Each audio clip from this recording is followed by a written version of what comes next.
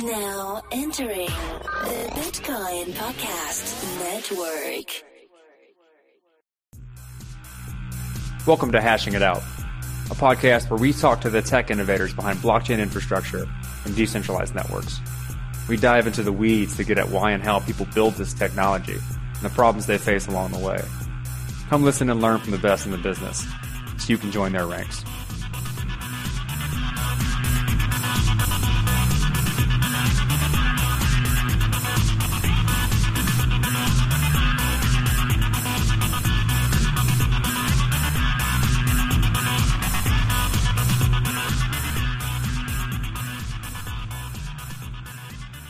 All right, guys, episode 18, Hashing It Out.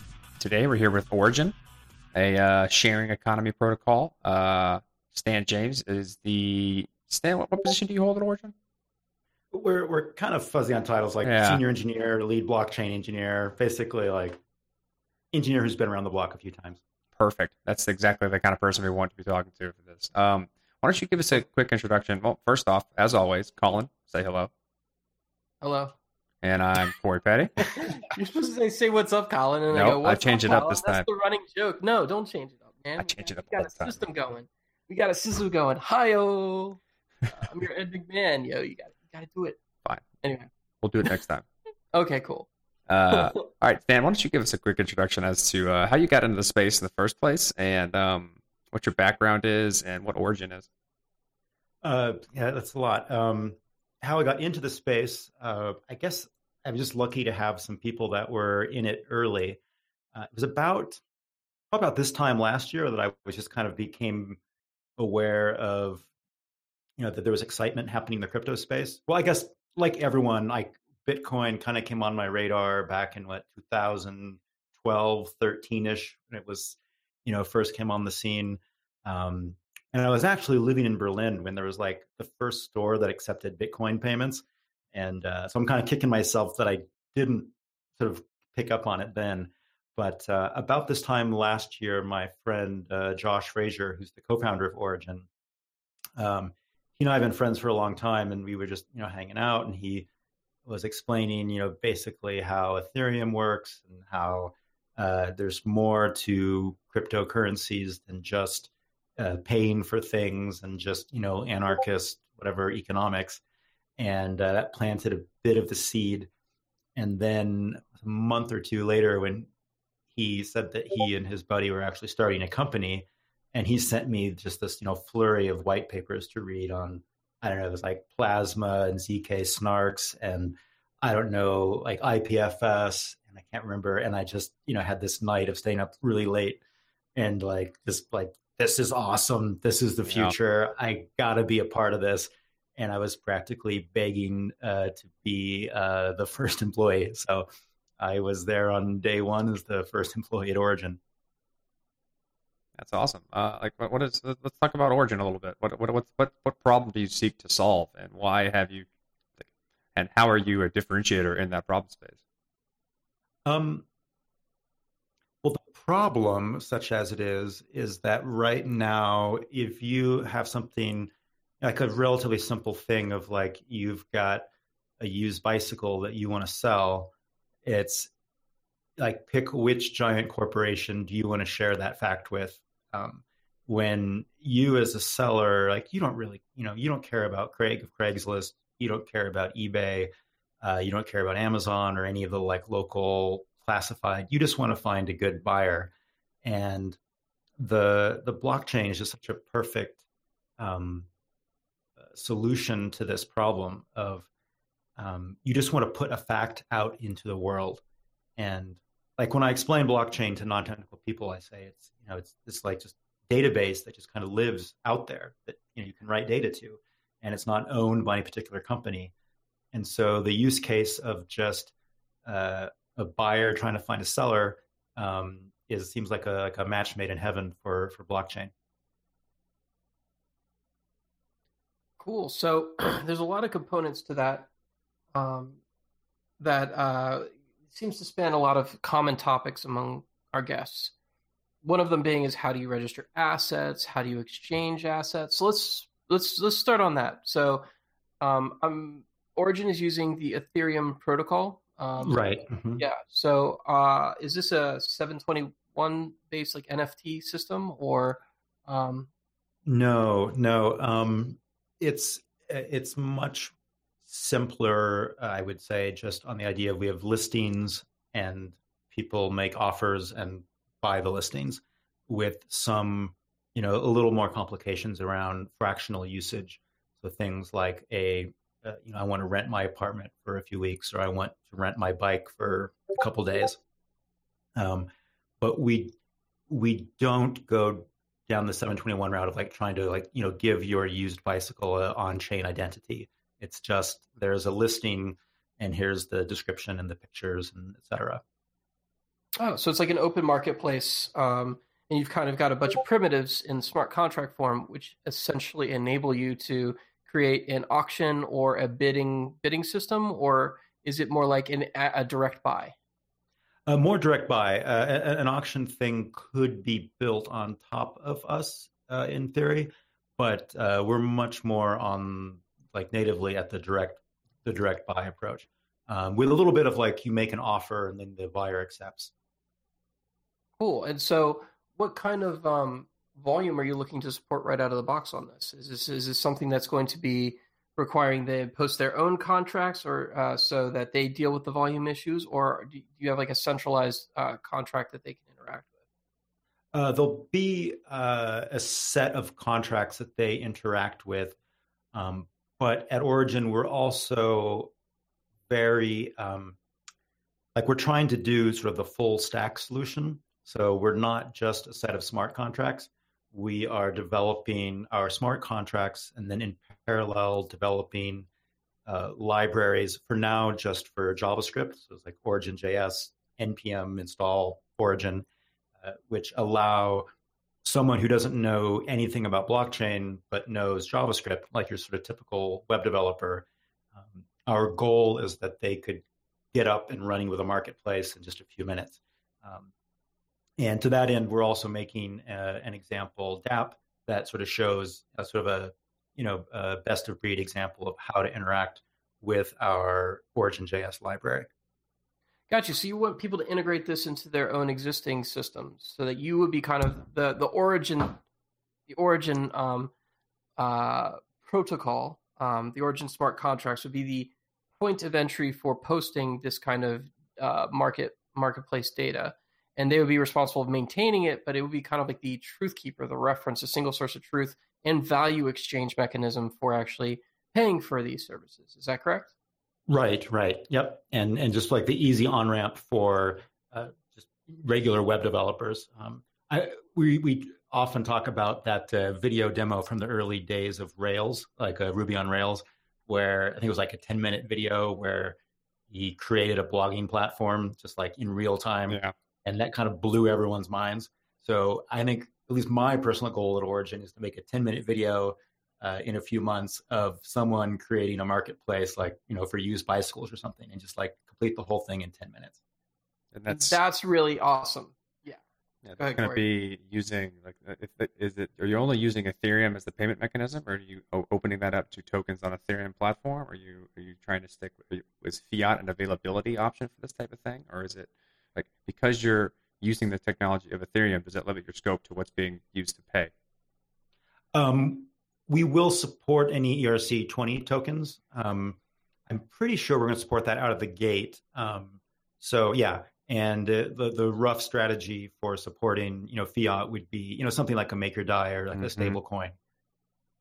There's also third-party integrations which could support the Origin protocol, such as Coinbase can decide, hey, you guys are doing awesome work. We like what you got cooking here. We want to be able to people to directly through our USD purchase mechanism that they already have set up, convert to ETH immediately and transparently and go straight into the contract so that they can leverage their existing payment mechanisms. There's also things like Shapeshift, I guess, which could also possibly integrate with this kind of stuff. So you could use other currencies, get it directly to ETH and directly to. There's no reason why these kind of processes can't be abstracted away and made, transparent through third-party partnerships and integrations. Yeah, like our dream would be, well, one, to make our protocol as open and well documented and flexible as possible, that, someone who wanted to make a bridge to, Bitcoin or whatever could sort of do that transparently under the hood. And our end goal is, for that, just our, the classic, our moms and siblings that don't know anything about tech can use this. And as far as they're concerned, if they know how to use Craigslist, if they know how to use eBay, if they know how to use Airbnb, we want them to be able to use Origin-powered applications. Well, a problem that you may have is that it's a problem of the entire community, in that if you want people like that to be able to use the platform, they're going to have to get the token and then use the tools necessary to sign contracts to transact those tokens. How do you overcome that type of on-ramping or end-user on-ramping difficulty?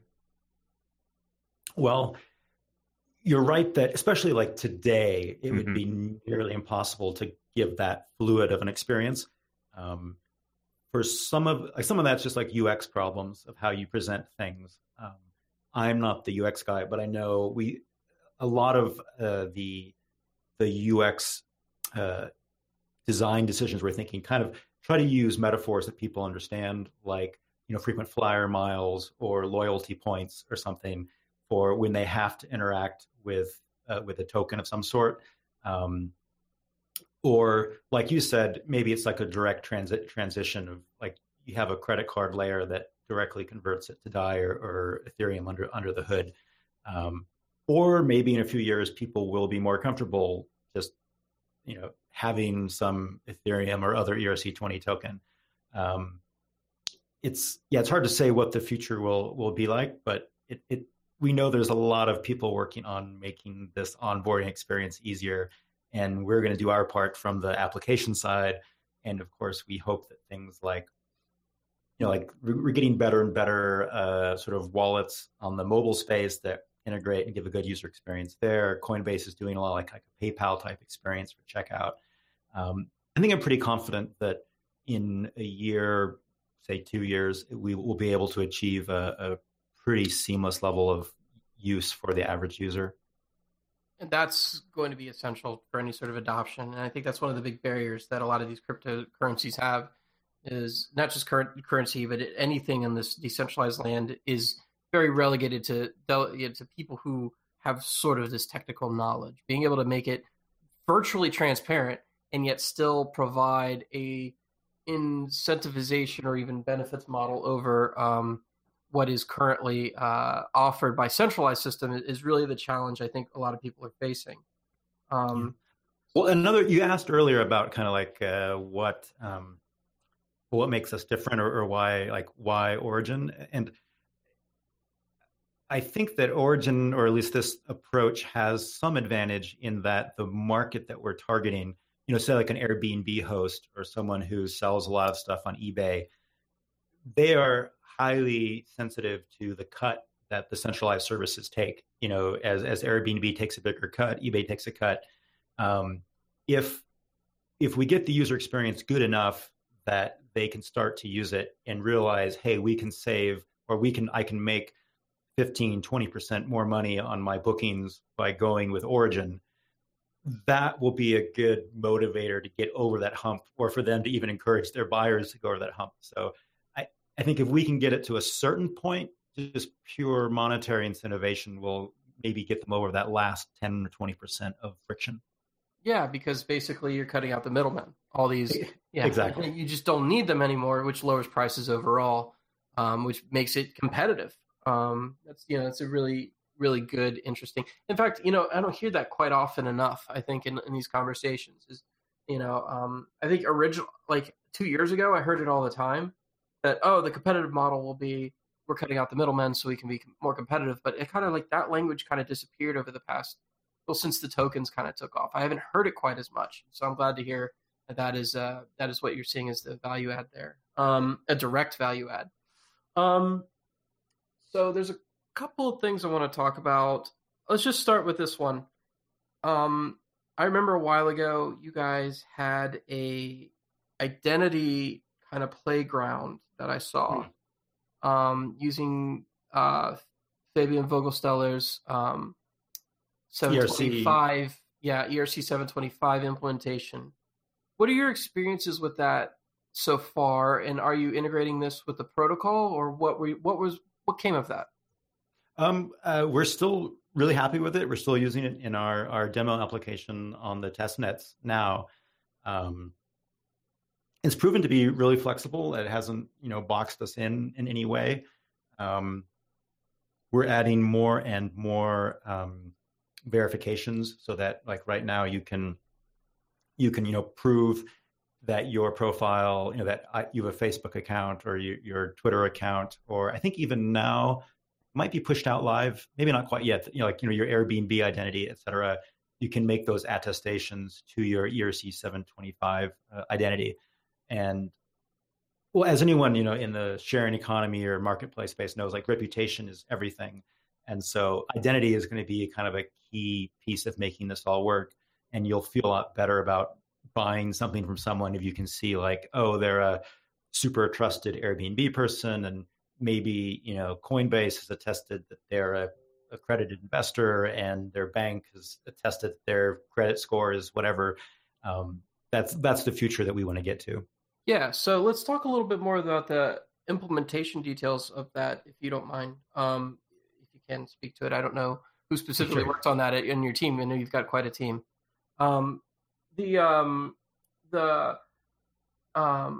thing that I've noticed about the 725. Well, how about this? Why don't we start backing it up a little bit, and maybe for our viewers, explain a little more about how it works and what the actual smart contract does, and how you see that fitting in directly with your current the Origin protocol.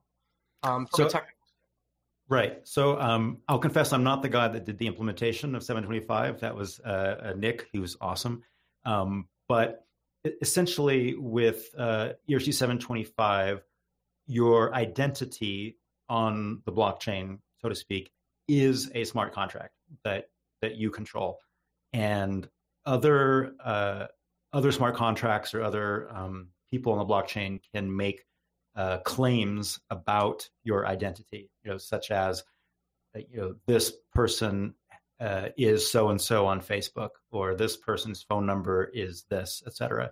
And then you can accept those attestations of like, yep, that's me. That's true. And then anyone else who wants to sort of know about you can query your smart contract and see like, oh, it's, so-and-so says that your phone number is this. And if you trust that so-and-so, might be Twilio, might be some service, then you can feel good about it. Right now, of course, most centralized services don't have ERC 725 attestation services.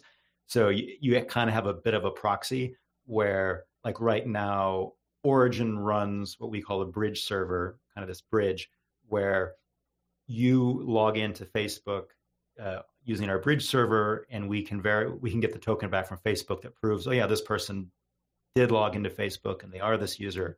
And then we will sign the attestation back saying, the Origin ID server certifies this person is this person on Facebook. So are you trusting that is that a trustless mechanism? Are you integrating that with the blockchain at all in such a way that we can actually trustlessly verify that Origin is operating in good faith, or is there a trusted mechanism there? Well, it's not ideal. So the code is open source, so anyone is free to run their own bridge server. And of course, you can inspect the code of what we're doing. We imagine in the future, other people could run their own. And if for some reason you don't trust Origin, or in some situation where that doesn't work, anyone could do that. And of course, hopefully in the future, you'll get,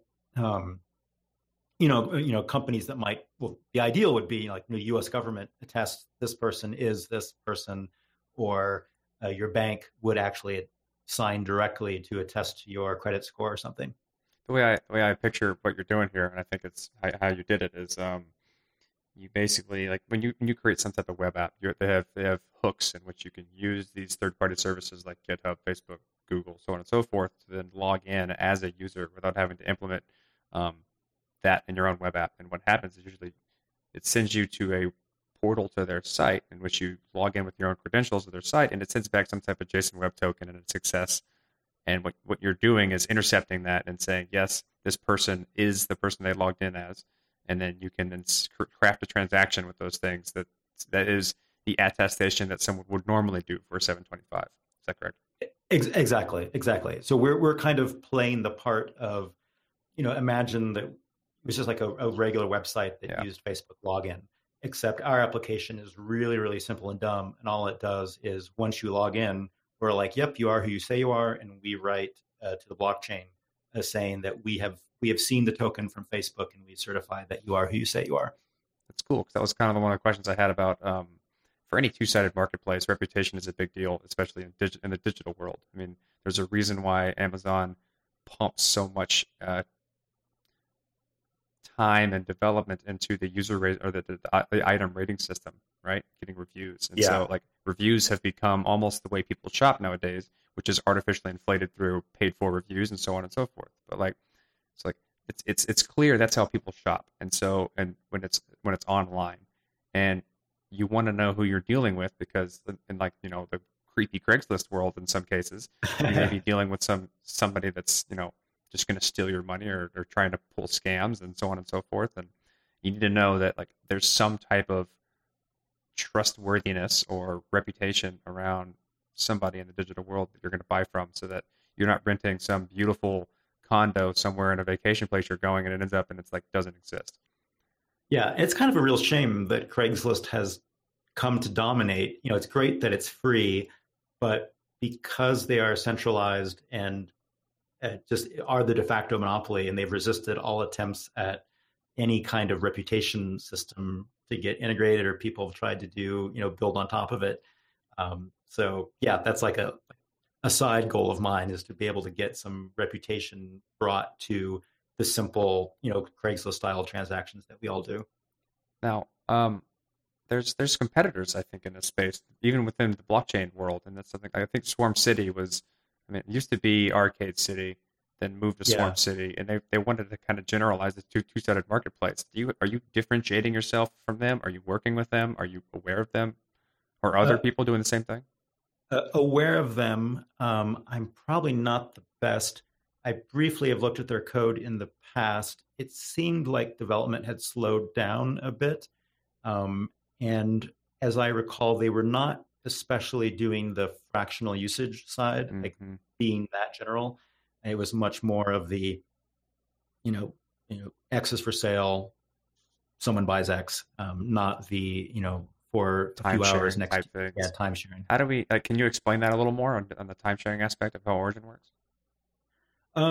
Yeah, it's just sort of basically adding some richness to the protocol, where when you in fact, we're working on this right now, especially on the UI side of, when you create a listing, depending on the type of fractional. So like for home sharing, it's typically by the night. You can just specify when it's available. That calendaring information is stored in IPFS along with all the other sort of metadata about it. And so when the buyer comes along, they can see, when the house is available, et cetera. And the seller can then approve or deny a request to book. And yeah, that's basically it. Okay, cool. Are there any other competitors out there that you've heard of or thought of? Like, I think Slockit is doing something similar with their locks and microwaves and things like that. But I wouldn't call it a competitor, but like along the same lines of buying something someone else has as a service. Yeah, they seem, again, I'm not an expert. They seem a bit more focused on the IoT angle of, using the blockchain to unlock the door, et cetera. That's been my rough impression. And they seem, again, from my memory, a bit more focused only on that side. So then they don't cover the case of the Craigslist selling a used bike. I think we're trying to make a very general protocol that handles all of these type of sharing economy marketplaces. Everything from, the Craigslist, I want to sell my used whatever, to Airbnb, I want to rent my house, and then eventually all the way to Uber, Lyft style. I want to get a ride in the next 5 minutes. Or even just like Wi-Fi sharing, like someone has Wi-Fi and you're in your network, you can maybe buy some time or data from their network by automating that kind of transaction. Exactly. I mean, I really hope that we will know where we've succeeded if people are coming up with all kinds of things that could be rented and sold that we haven't even thought of, that because the friction was too high before. So something like Wi-Fi sharing, or just I don't know, access to hikes, or you're a tour guide, or I don't know, like the sky's the limit, really. And on the other side of that note, then, because the sky's the limit, like what type of problems have you run into in trying to do this? Like what kind of catch-alls do you have when trying to scale this out? Do you see anything in the future that's going to be a massive roadblock for you as you build out more and more? On the technical side, you mean like on the representation side? Technically. Yeah, technically, I mean, the big roadblocks are the ones that are common to everyone in this space, of course, scaling, the confirmation times, et cetera, and the on-ramp. More specific to us, there's at least a challenge around the schema, getting our representations right. We don't box ourselves into a corner in the way that we represent things we're using JSON schema to sort of specify, this is my apartment for rent, it has this many rooms, et cetera. We don't want to unintentionally box ourselves in too much.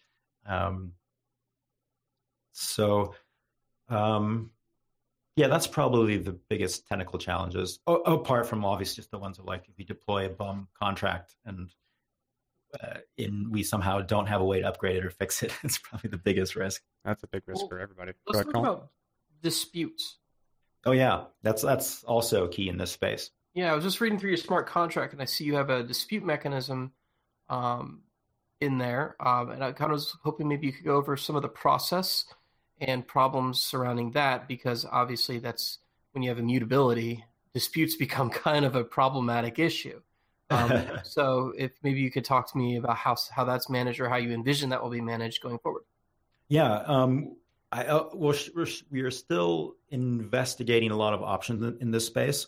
Right now, it looks pretty good for using EIP 792, I believe it is the Kleros proposal for arbitration, and that's for handling kind of the worst case scenario where a third party arbitrator has to get involved.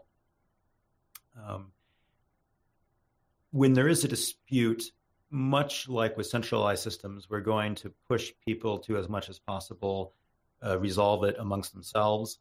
Like, hey, I checked into your apartment and it's filthy. Here's some pictures. I don't think it's right that I pay the cleaning fee, or whatever. And hopefully people can settle that amongst themselves.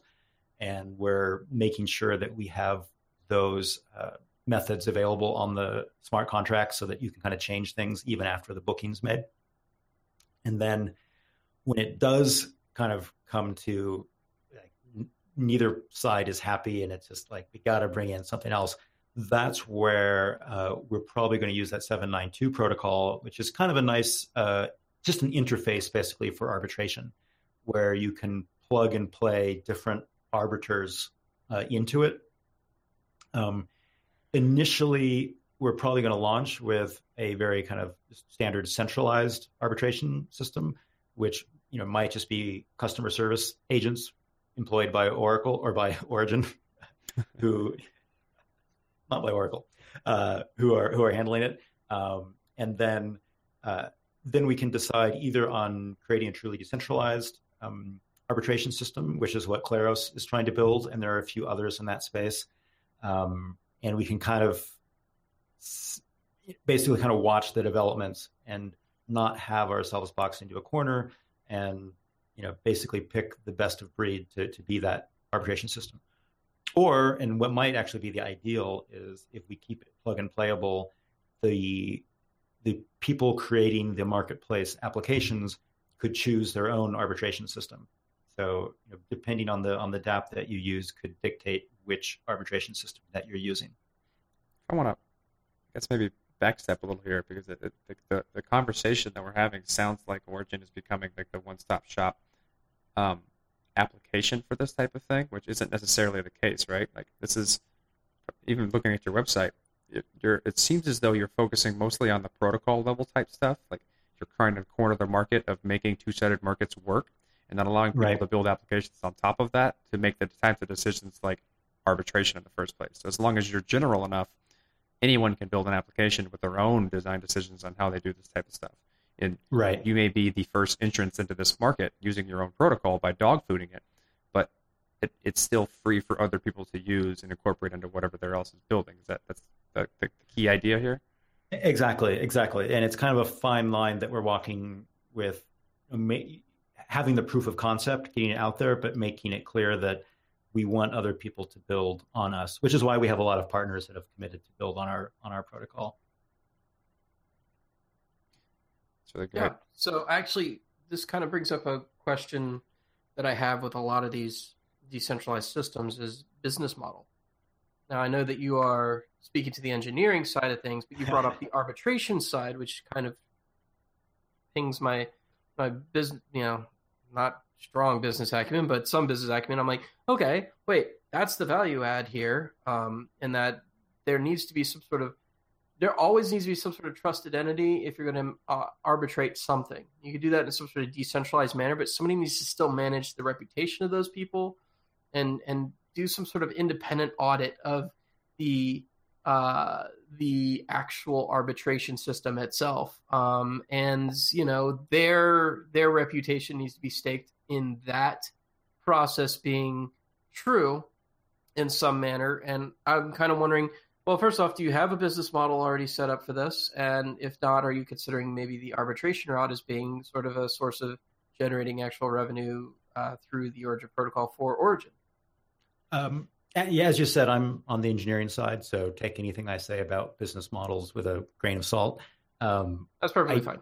Yeah. I don't, at this point, arbitration does not play in super strongly to our business model, which is more around using Origin tokens in the listing creation process, and sort of that side of the equation, not the arbitration side. But believe me, we certainly thought about the arbitration, incorporating it to arbitration. Okay, so your business model is actually revolving around the Origin token. So can you explain to me a little more about how that's used and how you actually receive income from it? Or how do you get like a % of everything that's posted, or do your listings go a little above and beyond what the actual cost to directly list it with ETH would be? Or we definitely don't take a cut. That's kind of like the whole promise of not being a new middleman. And I'm trying to think. We're still settling on exactly what the details will be of how the token is used, but the bottom line is it will be, needed to transact on the network. Kind of going back to our discussion around user friction, I think we figured out a pretty good way to make it just so the seller is the only one that needs to be aware of Origin token, and the buyers can kind of transact seamlessly. But beyond that, I will say it's in flux, so I don't want to commit us to too much of what we're actually going to do. And there are smarter people than me on the team that are working on that. No, that's fine. Don't worry about it. That's just something that I like to touch on a little bit sometimes. The big problem that a lot of these systems have is like, what is the business model when a majority of the business models surrounding all of these systems historically throughout all of history revolved around decentralization. So we're trying to come up with new ways of incentivizing people to start and run businesses that implement this technology that also still add the value-added benefit, but without becoming the next PayPal. Yes, I mean, like the basic idea is we want the value of the token to go up. That's how Origin gets paid. We don't get paid by taking a little cut of every transaction. Which I think is pretty exciting. Again, not as an economist or a business guy, but I like the idea that the terms basically under which we get paid as Origin are set in stone, on the immutable blockchain. And it's not like a centralized service like an Airbnb or an Uber, et cetera, where once they get into a good position, they start cranking down the screws and like, let's extract maximum value. And now that we've got to where we are, it's nice that, in some perfect future world where Origin is now, like 80% of all transactions are going through Origin, we literally can't go back and, like say like, hey, now we're on top. We're going to now we're going to increase our cut to 10%. So that the idealist in me really loves that side.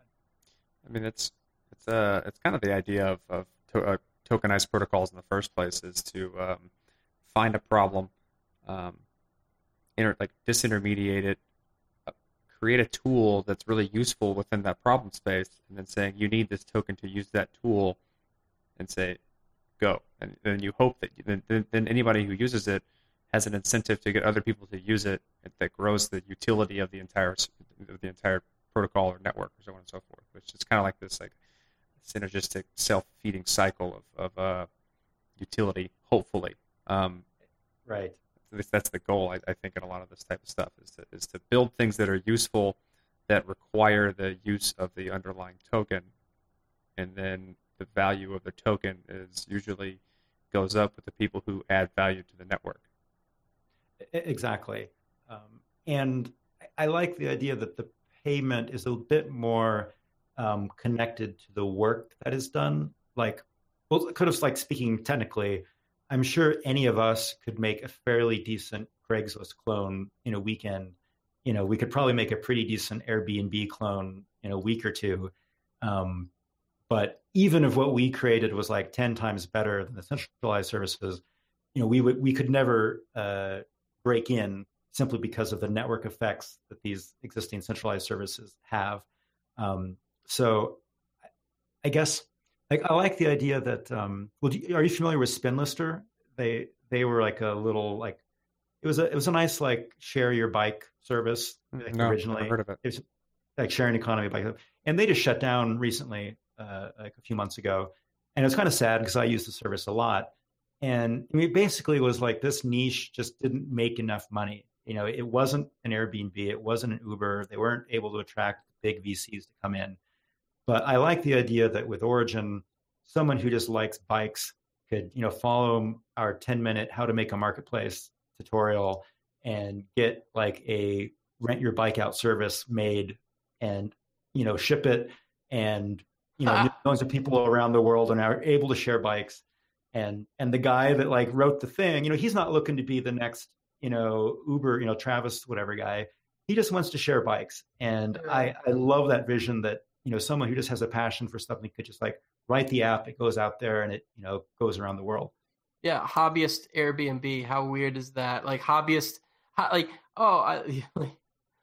don't know. Somebody who's like really into model trains and they want to set up an expo. So they list hey, I'm creating a marketplace so you could bring your, rent out space on this or whatever. Like you could create your own sort of like, because of that, it doesn't really require the weight and the scale and the necessary quote unquote network effects. You can actually create marketplaces for marketplaces or advertisement systems for marketplaces, which all obey the same protocol. And then people who are interested in a certain topic can follow that topic and not necessarily the specific website that they don't know about that's buried in a needle in a haystack of other websites, which are all super niche. Instead, you can create sort of like a Reddit for marketplaces, which is kind of an interesting thought process. I think the term here that I think that you're trying to get to is like it incentivizes micro communities, whereas beforehand, when you have centralized services that have massive network effects, the mom and pop shops that have good service but can't break into the network cannot survive economically. This is potentially a way in which they can, because their success isn't tied to their own space. It's tied to the all of the two-sided marketplace space. So, like, say you have one large, massive mover within the Origin protocol, that the success of that one massive mover rises the tide of the success of all of the other smaller marketplaces within the entire ecosystem. Exactly. So let's say that there's like some dominant I don't know what it's going to be, home sharing or whatever. And going back to our earlier conversation, you build up this like great reputation, and now you want to go rent a bike on Joe's, bike service that he made last weekend. You already have your stellar reputation to go with you. Like it's the marketplace is already ready to go. You don't have to wait for people to build up reputations. I love that network effect. Basically, I guess the goal is with decentralization, we can make an even stronger network effect than the current sort of monopoly, like the many network effects that exist within the centralized services. Yeah, and this is something I personally have always been around. I think in 2005, I bought a domain and tried to play with something called, I tried to create a site called onlinekarma.net, because I noticed the same thing. Like there's all these reputation systems which are all across all these other websites, and if there was some way I could use like OpenID, which is what I was trying to actually kind of like make them all talk to each other, that'd be great. But no, the actual value add in a lot of these central systems is that they hold on to that reputation. That's their system. That's their way of doing things. That's their metrics. So there's no way to kind of like cross it with the blockchain. That just makes everything possible. So I was going through your smart contracts again. So as you can tell, I do my research a lot on the call. I start digging through code.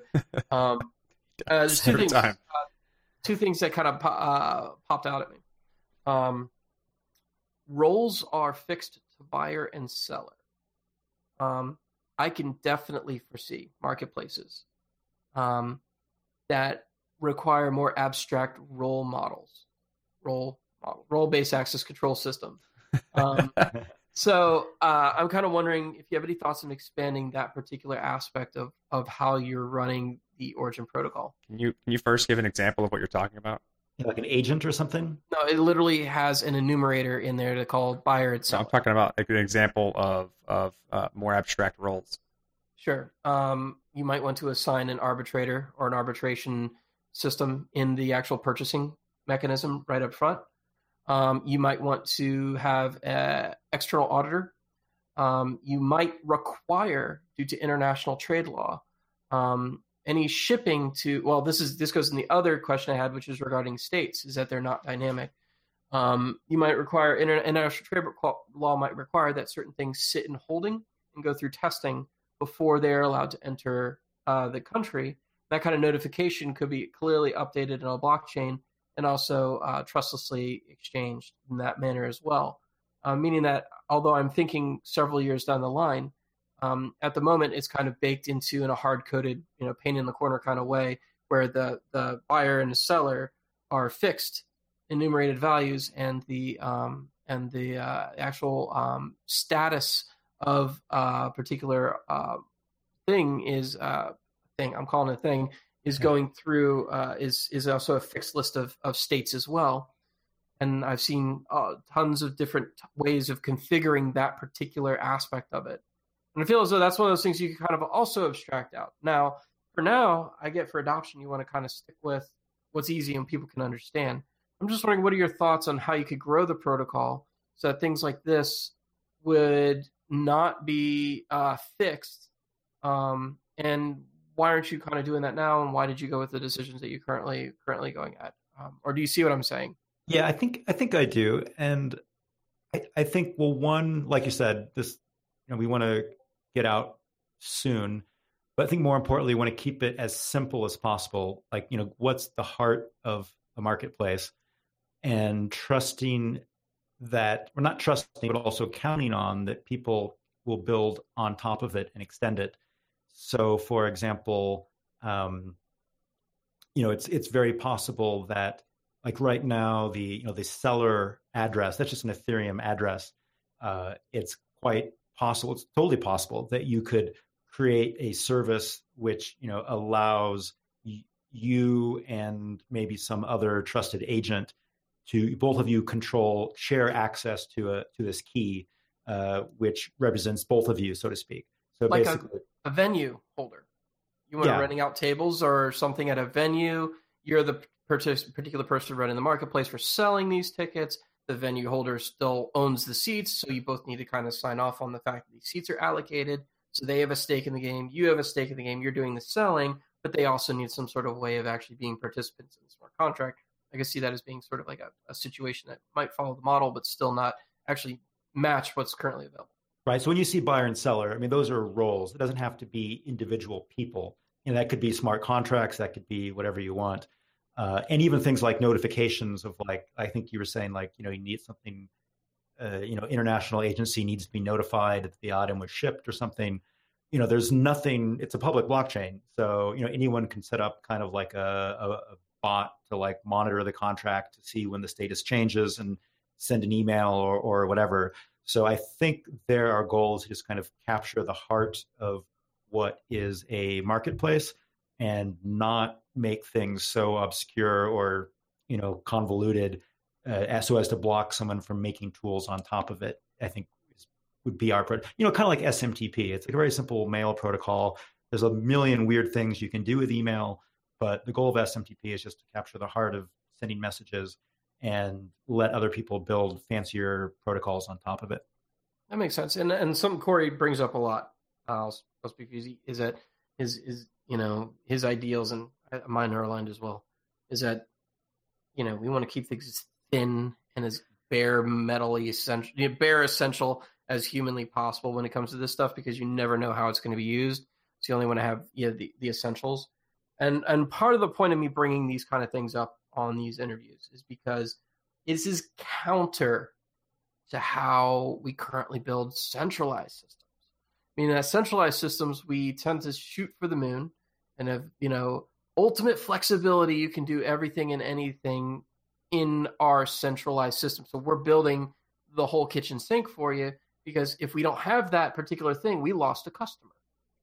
Whereas with these decentralized systems, the onus is genuinely on the implementer to actually utilize the protocol in the most flexible way. And the only thing the protocol has to do is provide a capability for them to do the things that they want to do on their own, and they don't have to specify that necessarily, which is kind of why I did actually bring up the enumeration issue, because I kind of felt like that could be something that could be overwritten by a smart contract in and of itself.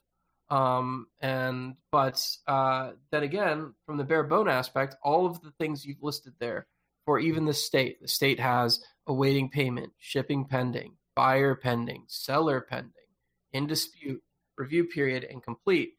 Like, those are all things that every single marketplace will have, like, or at least kind of generalized. Yeah. So those are the states that I think the smart contract must care about. And anything else, like you said, is pretty interesting to me, is that there's some sort of you could make a smart contract as the seller, you can make a smart contract as the buyer, and hell, those could even probably reference other marketplace things themselves. I guess I don't see anything really stopping it right now. What do you mean another marketplace? You can chain transactions. So as things go through a supply chain, things exchange hands. This kind of protocol could actually do a sort of like a supply chain selling mechanism, meaning that you can actually have things go all the way across. And with this tariff stuff and this waiting holding thing, that could be a side case for one smart contract. And once it gets out of that, then it goes to the open marketplace within the country of origin that you're worried about. And so you can partition things any way you really want or need to. It's all about how creative you are as the implementer. What's that? I think the term here is like that. That's kind of, I guess, the new meta that people are talking about is the crypto economic primitive. You want to try and find the smallest social contract that people have, and then you want to generalize it while keeping it as small as possible in terms of the actual social contract, the thing that you're doing with another person. And then you have the smallest piece of something that's tokenized and written into a contract, and then you can test that based on that particular functionality, and then build up using either that along with other crypto economic primitives to then build larger and larger, more complex systems, but you don't have to worry about the functionality of each individual piece. What this is the crypto economic primitive of a two-sided marketplace, one person selling something, one person buying something, and all of the mechanism design involved with doing that type of behavior. Yeah, and what's interesting is that if you were to compare this to a centralized system again, there are things that tend to happen as states change. And you would need to implement those triggers. So you would need to go, okay, this is now in shipping, Okay, so that triggers the UPS protocol. Hmm. You don't want to do that with the way that this works. And the inclination a lot of people have is to build that kind of thing. You don't want to build that in a decentralized architecture because it's an open shared database. So all you need to do is tell them, I want you to track this particular market, this particular sale process, and whoever needs to monitor that builds their own triggers, integrates their own thing into it, and then we've become completely agnostic of whether or not they're using SAP, whether or not they're using some logistics system. We don't care anymore because it's up to those particular systems to be aware of the protocol in a very generic, thin way, and then add the complexity that they need specifically by monitoring the blockchain and monitoring how the transactions proceed through the blockchain. So we've completely eliminated the need for all this central architecture that would trigger off an event which sends a notification to XYZ systems which we support and are constantly adding and removing supporting systems. Those supporting systems now are pull mechanisms and that changes the whole way that we build stuff. That's not a very uncool word. Yeah. And the beauty is like, and it's like, as an entrepreneur, it's like, and every one of those is like a business opportunity too. If this takes off, there's a market or there's a business need for that UPS integration. Awesome. Someone writes that. You need the like third party agent to manage your listings. Maybe, someone writes that service. And it's because we're not trying to think of every possible use case and bake it in from day one. It's like, no, we're just trying to handle the very little thin base case, and let a ton of other people build on top of it. And that also means you lose control of your JavaScript libraries. So you don't need them necessarily. If somebody else wants to build custom stuff to interact with your smart contracts, they can. But you have an out-of-the-box solution which people can then implement and actually integrate into their systems, which is another problem that people are having with blockchain now is tooling. So I'm kind of wondering, what does your tooling roadmap look like, and how do you see enterprise integration working with something like this? Well, like I said, just basically, we're going to launch with the Origin.js library, which is just to change the primitives to marketplace primitives. So you don't have to think about blocks and smart contracts and gas prices, et cetera. You just create listing, pass in the JSON that specifies the listing, et cetera. So our goal there will be to make that as easy as we look at the Stripe APIs that are just it's very simple. Anyone who knows JavaScript can drop it in and use it. And that's our goal out of the gate. Shortly thereafter, probably 2019 sometime, get Python libraries and maybe other languages. And yeah. That's great. Cool. Java, of course. That's a great way to start to wrap this up. Are there any questions that we didn't ask you that you hope that we would? We've done some really exciting work around messaging, which I'm pretty excited about. Because, for example, in any marketplace, there's often a bit of a back and forth of, hey, what color is that, or is that negotiations? Exactly. Is it okay if I bring my dog, or would you knock the price by, $5 if I didn't do this or whatever? So one of our engineers, Upan, has designed this incredible messaging system, which is private, so it's just between the two of you, but at the same time completely auditable, so that if it goes to arbitration and you need to prove to the arbiter, this guy said that my dog was okay, then you can basically reveal a key to the arbitrator to reveal a conversation. And so that's been a really fun technical challenge that I'm really proud of the work that we did on that. Do you know what protocols you've used for that? Because that's basically encrypted with selective disclosure. How do you do that? Using IPFS PubSub and the Orbit DB is what's used for basically the data store and back and forth, and then WebRTC for the sort of browser to browser communication, and then this complicated series of each side does a one-time signing operation in MetaMask or whatever with their private key, just to sort of initiate and prove who they are. And then from that, there's like a shared key that they use for the ongoing conversation, so that they don't have to sign, each message as they go along. Essentially a state channel. Exactly. And it's kind of funny now that we've built messaging, just as a funny aside, all the other engineers, including myself, are now like thinking of all these other use cases for it, of like, like in arbitration of like, oh, I want to offer a $10 refund. We could stick that in the messaging system because that's like Messaging system works for everything. Exactly. Now we're like, now messaging has become our like side channel. But yeah, it's fun. Great. All right. Well, how can people get a hold of you, learn more, contact you? Obviously, originprotocol.com. We have open engineering meetings every Wednesday at 1 p.m. Pacific time, which we invite any engineers who are curious about Origin to hang out in. All of our development's done in the open, so those are really fun, and you see some amazing demos like that messaging thing I just described. And for me personally, I'm Stan at originprotocol.com and Wandering Stan on our Discord and on Twitter. All right, great. Well, thanks for coming on the show. Colin, do you have something there? No, just saying thank you. All right. Yeah, it's been great. Thanks for having me. For all you listeners out there, if you like this, then click the like button, click subscribe, show your friends, share it on Twitter. You can find me at Corpetti on Twitter, Colin at Colin Fouché, COLLINCUSCE, and then the podcast at Hashing It Out Pod on Twitter. Website's hashingitout.stream, and that'll be it. Thanks for coming on. Yeah, thanks. Great meeting you, Sam. Great. Nice meeting you.